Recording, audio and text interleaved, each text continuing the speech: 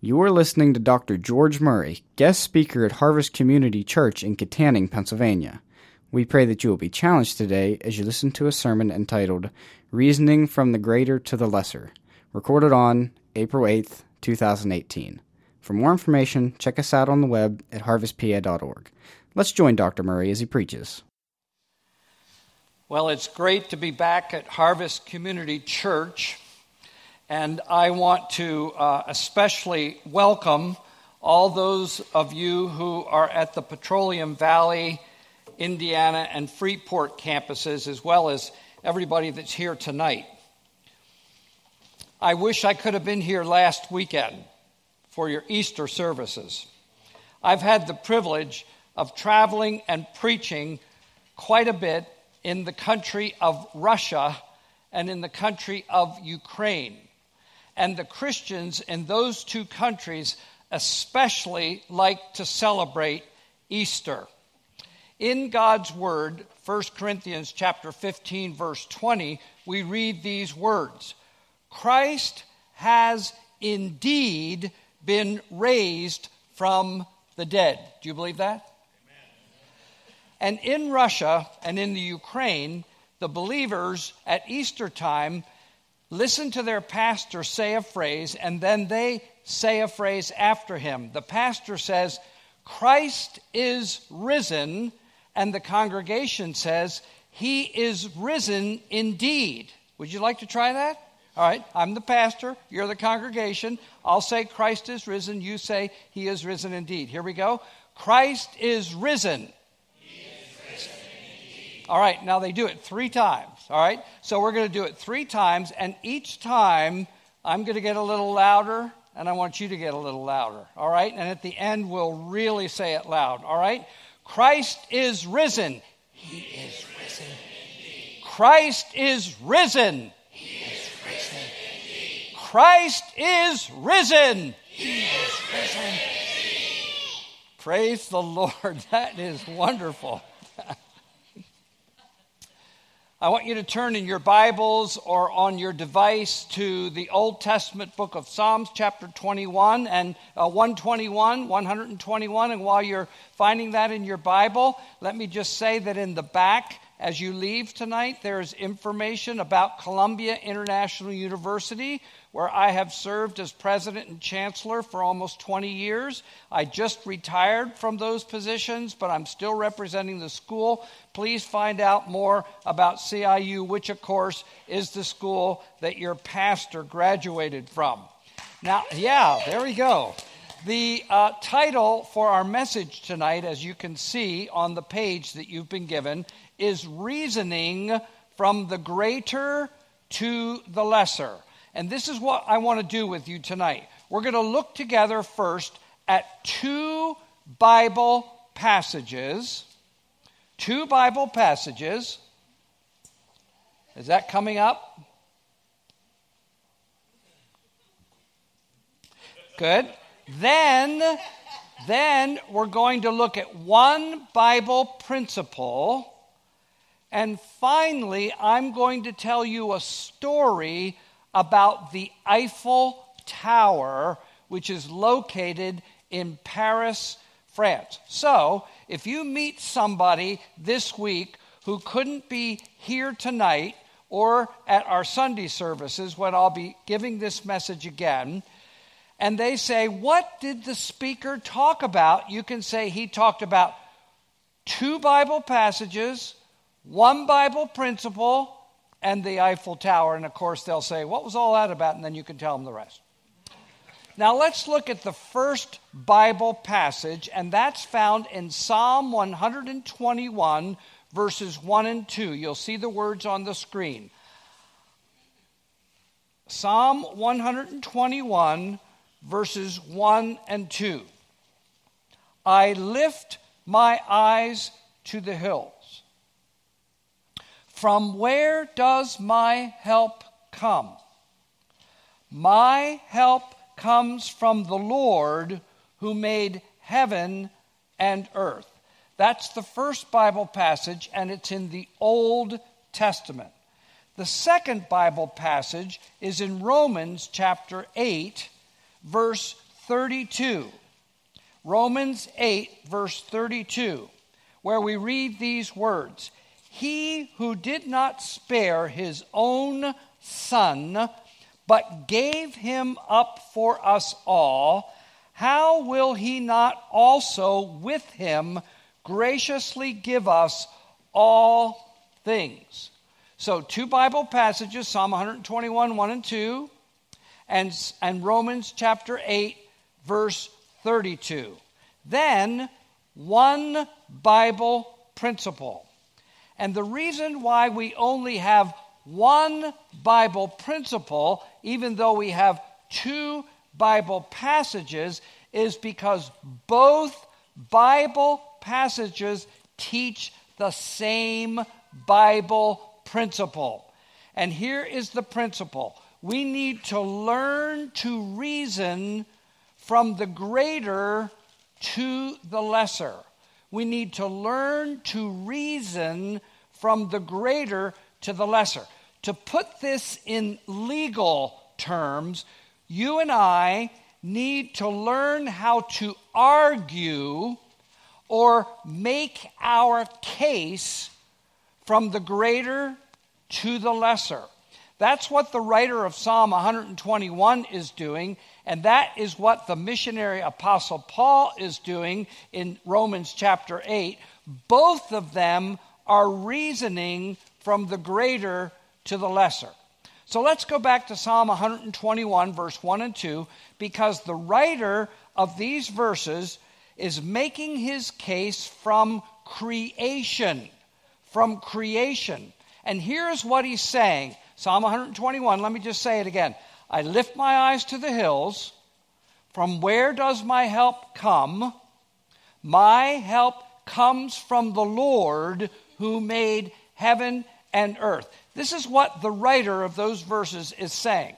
He's saying, I need help. Anybody here tonight need help? And when I need help, I look at the hills and I remind myself that the one who made the hills made the entire universe, and if he can do that, he can do anything. Didn't we just sing that? Amen. He can certainly handle the lesser problem or challenge represented by my current need. So he's reasoning from the greater to the lesser, reminding himself that God is the creator. And that's exactly what the Apostle Paul is doing in Romans chapter 8, verse 32. In Psalm 121, the writer's reasoning from creation, but in Romans 8:32, Paul is reasoning from redemption. Redemption. He who did not spare his own Son, but gave him up for us all, how will he not also with him graciously give us all things? So what is this verse saying? What's Paul saying here? He's saying, if God, in giving his Son, can provide the huge redemptive solution for the accumulated sin of all the depraved people in the entire world, past, present, and future, if he can do that, he can do anything. And he's reasoning from the greater to the lesser. So what is the principle? Here it is. I'll give it to you again. When facing the challenges of life and ministry, take all those things to the Lord, reasoning from the greater to the lesser. Now let's look again at Psalm 121, verses 1 and 2. I lift up my eyes to the hills. From where does my help come? My help comes from the Lord who made heaven and earth. And the writer of these verses, under the inspiration of the Holy Spirit, is reminding himself that God is our creator. And he's telling us to keep that in mind whenever you and I have a special need. And what I'm going to do now is I'm going to give you 2 examples of this, one from the Old Testament and one from the New Testament. I'm going to show you a verse in a minute, but before I show you this verse, I want to tell you what is the context of this verse I want to show you. You remember in the Old Testament that God formed the nation of Israel to be his people. He gave them the promised land. They were united there as the people of God. And he said, now I want you to worship me, and I want you to obey me, and I want you to follow me. And if you don't, you're going to have problems. In fact, if you don't, I will punish you. And we know that the people of Israel, after they entered the promised land, turned from the Lord, started to worship idols, started to worship themselves, and then when that happened, they started to fight with each other. That always, when you turn from the Lord, you're always going to start fighting with other people. And so they started fighting with each other, and they divided. You remember this? And 10 tribes went up into the north, and 2 tribes went down in the south. And the 10 tribes in the north were punished by God, who brought the nation of Assyria into Israel, the northern tribes, and he conquered them and carried them away captive. And when the king of Assyria saw how easy it was to get the 10 tribes to the north, he said, well, that's a piece of cake. Let's go down and get the 2 ones in the south. And so King Sennacherib of Assyria decides to go down and conquer the south, the capital city of which is Jerusalem. And the king of the southern tribes at that time was King Hezekiah. And King Hezekiah and all the people are in the city of Jerusalem. They've closed the gates. Nobody can get in. Nobody can get out. The Assyrian army has surrounded them. And Sennacherib, the Assyrian king, sends 2 of his generals to talk to the generals of King Hezekiah who are up on the wall in Jerusalem. And if you read the passage carefully, we don't have time to look at it tonight, but if you read it carefully, there's a lot of trash talk. Did you know there was trash talk in the Bible? You read it, there's a lot of trash talk there. They speak blasphemy about God, and they tell the people, you might as well just give up now because we're going to come in and we're going to conquer you. And then they send a letter to Hezekiah saying the same thing, and Hezekiah takes that awful letter and he goes into the temple. And now look at these verses. Hezekiah went up to the house of the Lord and spread it, that is the letter from Sennacherib, spread it before the Lord, and Hezekiah prayed. Now look at this.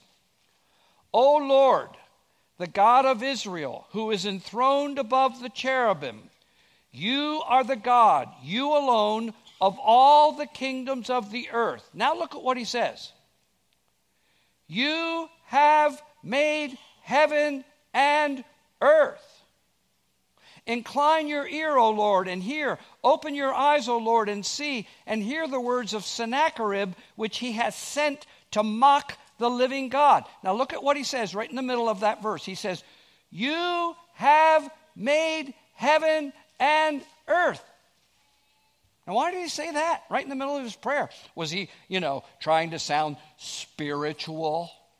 Oh God, maker of heaven and earth, we come to you and pray. Is he trying to sound spiritual? No. What's he doing? He's reasoning from the greater to the lesser. He's saying, God, you created the universe. If you can do that, you can handle this. Now look at what it says following that. It says, so now, O Lord our God, save us, please, from his hand, that all the kingdoms of the earth may know that you, O Lord, are God alone. So Hezekiah is reasoning from the greater, the fact that God is our creator, to the lesser, the fact that they're surrounded and they need God's help. And do you remember what happened right after he prayed that prayer? That same night, the angel of the Lord came down and killed 185,000 of the Assyrian army, and they turned around and went back home. Interesting.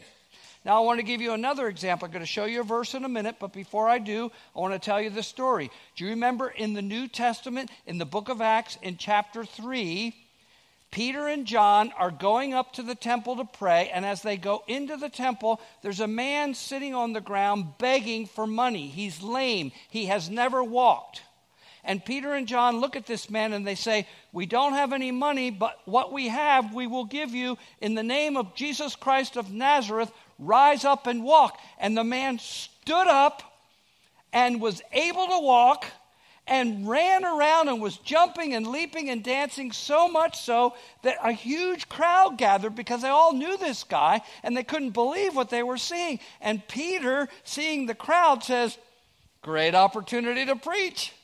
And so Peter gives this great gospel message, and the authorities come, and when they see what's happening, they take Peter and John and they throw them in prison. They keep them there all night. The next morning, they have a meeting with them, and they say, "Don't you ever do that again.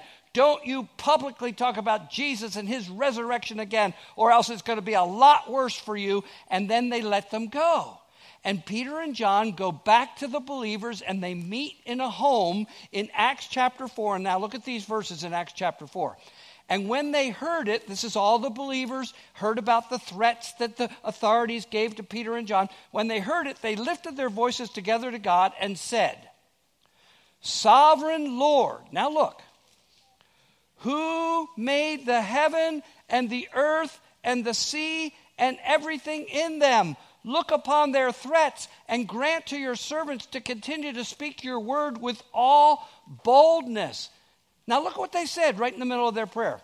"Sovereign Lord, who made the heaven and the earth and the sea and everything in them." Now, why did they say that in the middle of their prayer? Were they just trying to sound, spiritual and using flowery words, "O creator of heaven and earth and the sea"? Or were they deliberately thinking about the fact that God had created the universe, and if he could do that, he could certainly handle the problem they were facing with the threats of the authorities? And look what the next verse says in Acts chapter 4. "And when they had prayed, the place in which they were gathered together was shaken, and they were all filled with the Holy Spirit, and they continued to speak the word of God with boldness." Do you see what they're doing? They're reasoning from the greater to the lesser. I'm going to show you another verse in a minute that you all know, but before I do, let me just tell you that it's been my privilege to meet Chuck Smith. Now, Chuck Smith is now with the Lord, but Chuck Smith is the founder of the Calvary Chapel movement, and there are many churches all across North America and around the world now that call themselves Calvary Chapel. And when Chuck Smith started his preaching and God started to bless him and churches started to form all across the country, he was a little bit controversial because he talked about some things that some conservative Christians just weren't sure they were ready to accept. And I remember when the president of CIU, where I served as president, Dr. Robertson McQuilkin, when he was the president and I was there teaching, he invited Chuck Smith to come and speak for a whole week, and he kind of stuck his neck out because a lot of Christians weren't sure what they thought about Chuck Smith. But it was wonderful. Chuck Smith came and he spoke all week, every day, to the student body on the all-sufficiency of Christ. And the all-sufficiency of God, and of course Jesus is God, the all-sufficiency of Christ, of God. And I remember one day he came in, and when he started his message, he said, "How many of you know the first verse in the Bible?" And he put it up for us to see, and here's what it says. You'll see it. "In the beginning, God created the heavens and the earth." He said, let's all say that. In fact, let's do that right now. Everybody here right now, here we go. In the beginning, God created the heavens and the earth. So then he said this. He said, "How many of you believe that?" Well, we all raised our hands. And then he said this. "So why are you having problems with anything else? Why are you having problems with anything else?" Now, we don't have time, but if we did tonight, I'm sure we could go up and down the rows, and some of you could tell some pretty big challenges that you're facing right now. And you're wondering, how in the world is this ever going to get solved? How are we going to handle this? Do you believe Genesis 1:1? If you do, why are you having problems with anything else? Look at Psalm 124, verse 8. You'll see it on the screen. "Our help is in the name of the Lord who made heaven and earth." All right, I want everybody to say that out loud with me right now. Here we go. Our help is in the name of the Lord who made heaven and earth. Now we're going to do it again, But this time, the phrase, who made heaven and earth, we're going to say that phrase twice as loud as we say the first part. You got me? All right, here we go. Our help is in the name of the Lord who made heaven and earth. Do you believe that? Amen. Do you believe that? We need to reason from the greater to the lesser. Now let's look at the second Bible passage quickly. Romans chapter 8, verse 32. He who did not spare his own son, but gave him up for us all, how shall he not also with him graciously give us all things? What is the writer of Romans 8:32 talking about? He's reasoning from the fact that God is our Redeemer. And he's saying if God can provide all that's necessary for the redemption of the entire world, he can certainly do anything else. Look at the verse again. We'll put it on the screen. He who did not spare his own son, but gave him up for us all, how will he not also with him graciously give us all things? He's reasoning from the greater to the lesser. He's saying if God can provide the salvation for the sins of the whole world, he can care for any lesser problem that I may be facing right now. I wish you could meet Marvin Schuster. Marvin Schuster and I served on the board of trustees of Columbia International University for many years together, and eventually we made Marvin the chairman of the board. Now, Marvin was is a very successful businessman. And I remember the first time he chaired a board meeting. He'd always been, on the side of the table, but now he was at the head of the table, and he's chairing the meeting. And when he started the board meeting, and we had lots of business to cover, he gave his personal testimony about how he came to faith in Christ. And he told us how he was a very wealthy man who was very religious and went to church and gave money to the local hospital. But all of that was because he was proud of himself and he thought of himself as being self-sufficient. And suddenly he realized how sinful he really was. And God came down and just revolutionized his life. And he told us this story. And I'd heard little bits and pieces, but I never heard the whole story. And I thought, well, that's really wonderful. I'm so glad he did that. And then we went into the board meeting. Well, 4 months later, we had another board meeting. And when he started the board meeting, he told us his testimony again.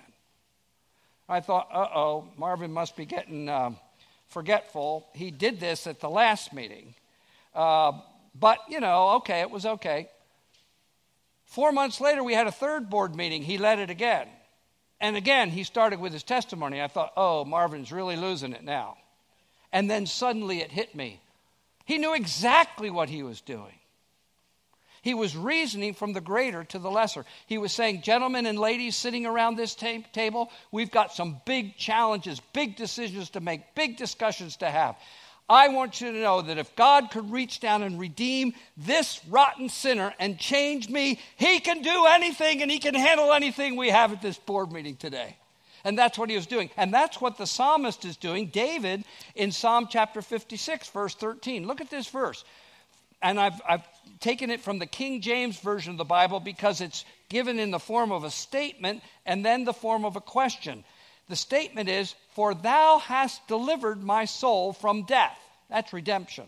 Then he says this, wilt thou not deliver my feet from falling, that I may walk before God in the light of the living?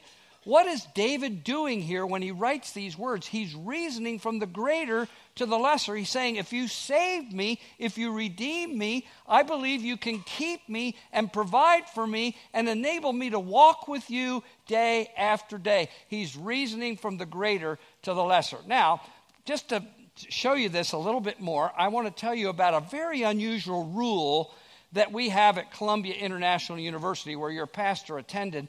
We have a Sabbath-keeping rule. We have a Sunday rule that says none of our students can study on Sunday. Not allowed to do any academic work on Sunday. None.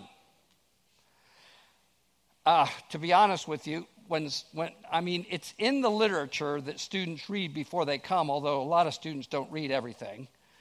And even if students have read it in the literature, when they get to school and they hear the rule again and they realize that, Monday there's going to be an exam and Sunday they can't study for it, or they can't write a paper on Sunday, or they can't read a book on Sunday that's for an academic requirement, they get kind of upset.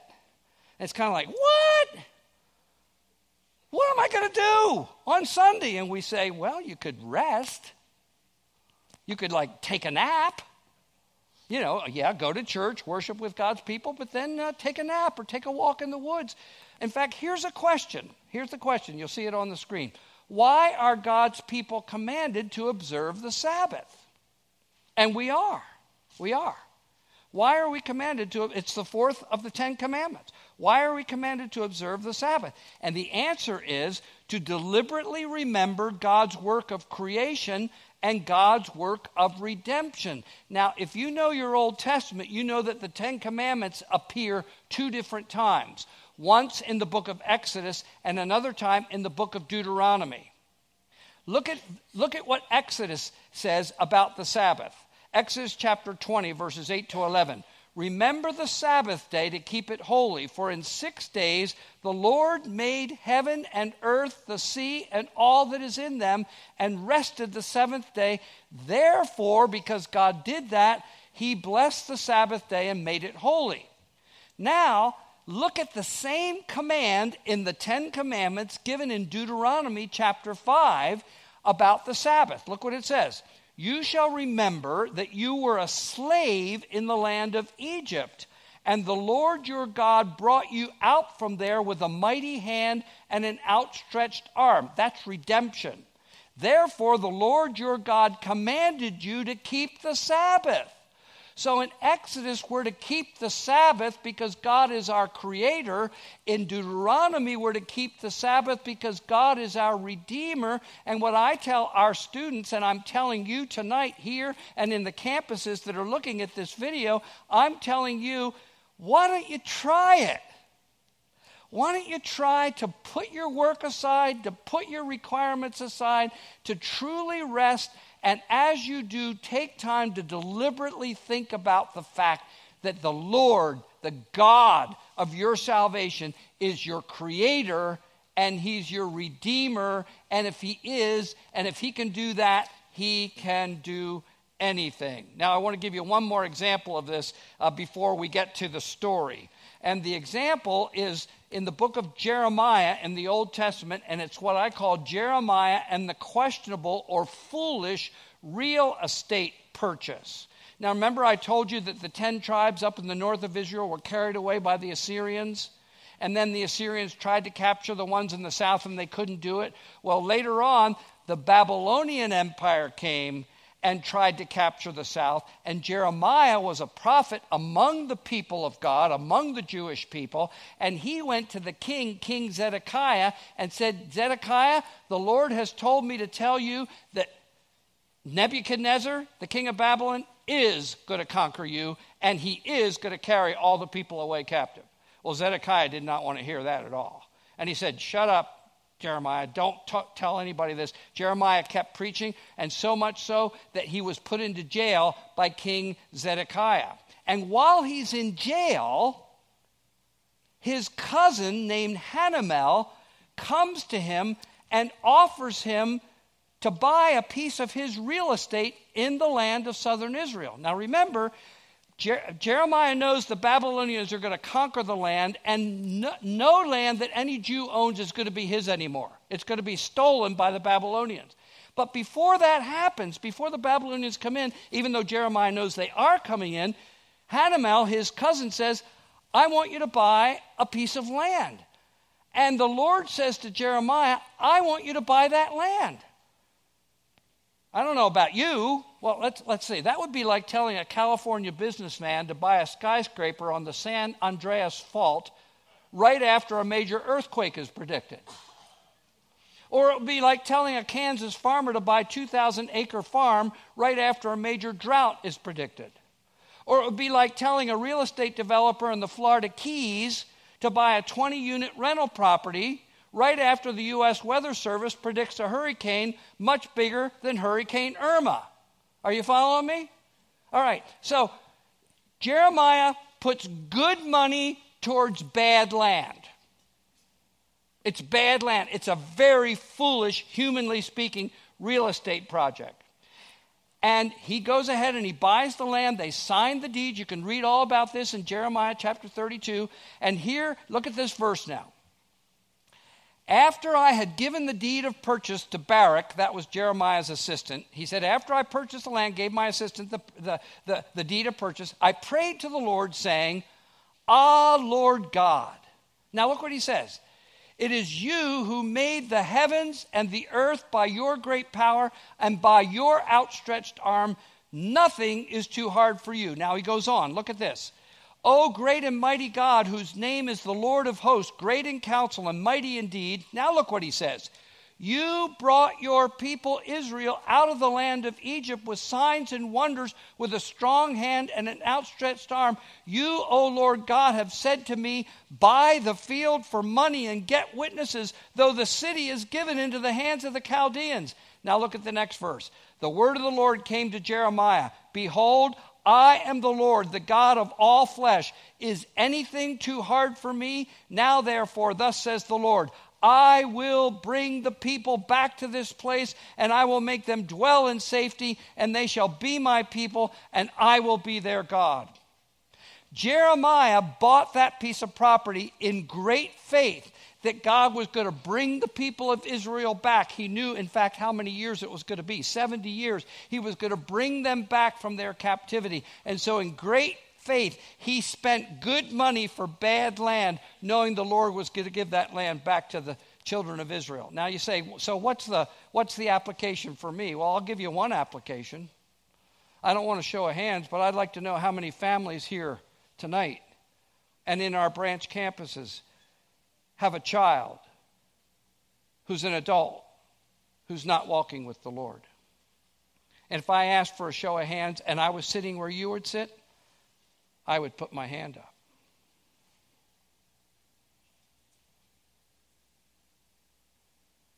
I don't know about you, but if the devil wants to get to me, he starts messing with my kids.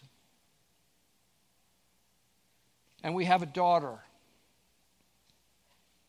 and she ran from the Lord, graduated from CIU, ran from the Lord. And for 25 years, we have prayed for that girl. And just recently, she came back. Amen. 25 years. In this case, in Jeremiah, it was 70. So if you've got a wayward child, you need to, with great faith, go to the Lord. Remind him that he's the maker. Remind him that he's the redeemer. And trust him that he's going to bring that child back to him. Would you do that? All right, so let's review real quick. 2 Bible passages, Psalm 121, verse 1 and 2, and Romans 8:32. One Bible principle, we need to learn to reason from the greater to the lesser. The Lord is our creator. The Lord is our redeemer. If he can do that, he can handle any lesser problem or challenge that we have. And now what you've all been waiting for. The Eiffel Tower. The Eiffel Tower. In 1983, my wife and I and our 4 children were living in the country of Italy. We were serving there as missionaries. We planned to spend our whole life there. But then the board of directors of our missionary organization contacted me and said, we're looking for a new director. The current director is retiring. We think you're the guy. Will you come back and be the director? That was a very hard decision for us to make, and I won't go into it except to say that we went back to our home sending church, just like you're the sending church for the 1016 team, and we asked them what they thought. We all prayed together about it, and finally we made the decision, yes, that we would come back. And so we were getting ready to leave Italy and come back to North America, leading 300 missionaries in 14 different countries. And my wife came to me and said, sweetheart, and by the way, she's speaking to the women tonight down at the women's retreat. She said, sweetheart, you know, we've been living for 13 years in Italy, and our kids have never seen the rest of Europe. And I think it would be a crying shame if we go back to America now. Who knows if they'll ever get back over here. Do you think we could take our last vacation and go see some of the rest of Europe before we actually move back to the States? And I said, well, sure. So we got maps and, you know, and we made plans, and we knew lots of missionaries, free housing in a lot of different places. And so we got in. Now, there were 6 of us, 4 kids, mom and dad, in a small European car. And we went up through the corner of Austria, through the corner of Switzerland, up through Germany, to Belgium, to Holland. We took the ferry across to England. We drove up into Scotland. We took the ferry across to Belfast, Northern Ireland. We drove down into the Republic of Ireland to Dublin. We took the ferry back across to Wales. We drove back through Great Britain, and then we took the ferry across to France. And our last stop on that trip, and it was almost a month, we went to Paris, France. And we stayed with missionary friends there, and they said, well, what do you want to see? And we said, well, we don't know. You live here. Why don't you tell us? They said, have you been to the Eiffel Tower? And we said, no. And they said, you got to go to the Eiffel Tower. Now, let me have a show of hands here tonight. How many people here tonight have seen the Eiffel Tower? Come on, put your hands up. Look around. All right, so they can verify what I'm going to tell you here in a minute. All right, so we go to the Eiffel Tower. And when we get to the bottom of it, my wife says, you can go up if you want. I'm staying down here. And I'm going to stay down here with the baby. You take the 3 older kids. So I took Heather, Laura, and Frank, and we stood in line for the elevator. And a long line. We waited and waited. Finally got in the elevator. Big commercial elevator, 20, 30 people. We go up, up, up, up, up. Boom, it stopped. And we're like, all right, we get out. We're only a third of the way up. You have to stand in another line. It's in a circle, going around, waiting. Finally got in the second elevator. Up, up, up, up. Boom. All right, we're there. No, only 2/3 of the way up. So you got to get a third elevator to get to the top. So finally we got to the top. And when we got to the top, it was a beautiful, cloudless day. The sun was shining brightly. You could look over the sprawling mass, 20 million people in Paris, France. It was just awesome. Everybody had their cameras out and their camcorders, and they're taking pictures and everything. And while we're standing there looking around, I see this ladder in the middle of the top observation deck of the Eiffel Tower going up through an opening in the roof. And I knew it was the roof because through the opening you could see the sky. And I looked at the ladder, and there was no sign. So I said, Heather, grab my hand. Laura, grab Heather's hand. Frankie, grab Laura's hand. Follow me. We went up the ladder, through the opening, and found ourselves standing on the roof of the top observation deck of the Eiffel Tower. Nobody else was up there. I don't think we should have been there either. There was a little flimsy fence around the edge. We didn't go anywhere near it. We just stood in the middle, holding hands very tightly beneath the open sky. And as we stood there, we could feel the tower moving.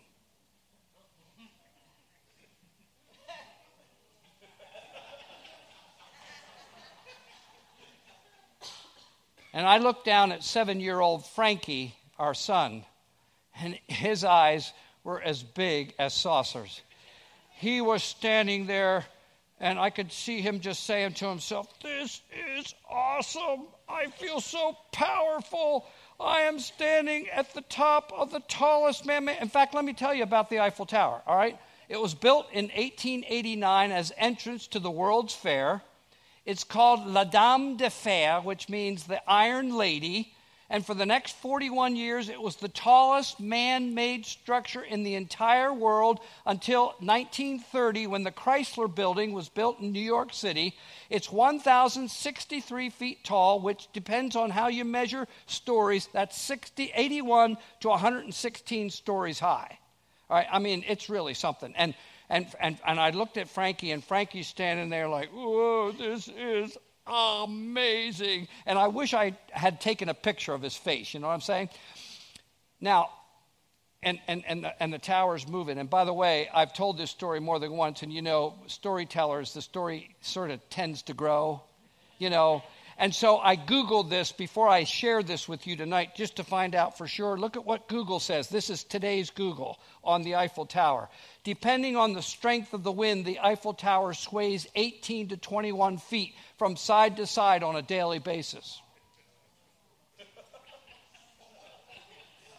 Well, anyway, we went back down the ladder. Nobody ever yelled at us. I don't think we should have been up there. We got down the elevator. We finished our trip in Paris. We drove to Italy. And it was 2 weeks later. And we were having family devotions at our home, the Murray home. And we were reading through the book of Romans. And we were reading Romans chapter 10 that night. And I knew that that chapter had those haunting missionary questions of the missionary apostle Paul. How shall they call upon him in whom they have never heard? And how shall they hear unless someone goes to them? And how can they go unless others send them? And so we read those verses, and I explained to our kids that there were billions of people in the world still that were waiting to hear about Jesus for the first time. And one of the places where a lot of those people live is China. Now, this is 1983, and in 1983, China was just beginning to open up again to the gospel, and people were going in with Bibles and stuff like that. It was still dangerous, and so I told the kids about China and about the need to take Jesus to people who've never heard of him, and then I stopped. We're at the supper table, and we're having our family devotions, and I looked at Laura. She was 9. And I said, Laura, if God wants you, calls you to go to China as a missionary, would you go? And she said, Daddy, I would if God wants me to. And right then, Frankie reached out his chubby little hand, put it on his sister's arm, and this is what he said. Laura, if God wants you to go to China as a missionary, don't you ever forget that Jesus will go with you. And Jesus is bigger than the Eiffel Tower. What was that little boy doing? He was reasoning from the greater to the lesser. If Jesus is that big, he can certainly handle anything you'll face in China. I don't know about you, but the longer I live, the more homesick I get for heaven. Anybody else here like that tonight? And when we get to heaven, we're going to praise the Lord. And what are we going to praise him for? Look at this, Revelation chapter 4, verse 11. We're going to stand with all the redeemed people from the entire world, past, present, future, and we're going to say this, worthy are you, our Lord and God, to receive glory and honor and power, for you created all things, and by your will they existed and were created. We're going to praise the Lord because he's our creator, but we're also going to praise the Lord for something else. Worthy are you to take the scroll and open its seals, for you were slain, and by your blood you ransomed people for God from every tribe and language and people and nation. So we're going to praise the Lord when we stand in his presence for eternity, for being our creator and for being our redeemer. Anybody want to give me an amen? Isn't that wonderful? Amen. All right, now the praise team's coming up right now. They're going to come up right now, and they're going to lead us in a song that's going to help us cement in our minds what we've just heard from God's word tonight, to reason from the greater to the lesser. Thank you for listening to this sermon from Harvest Community Church. We invite you to join us at any one of our 4 campuses located in Kittanning, Petrolia Valley, Indiana, and Freeport. For more information, check us out on the web at harvestpa.org.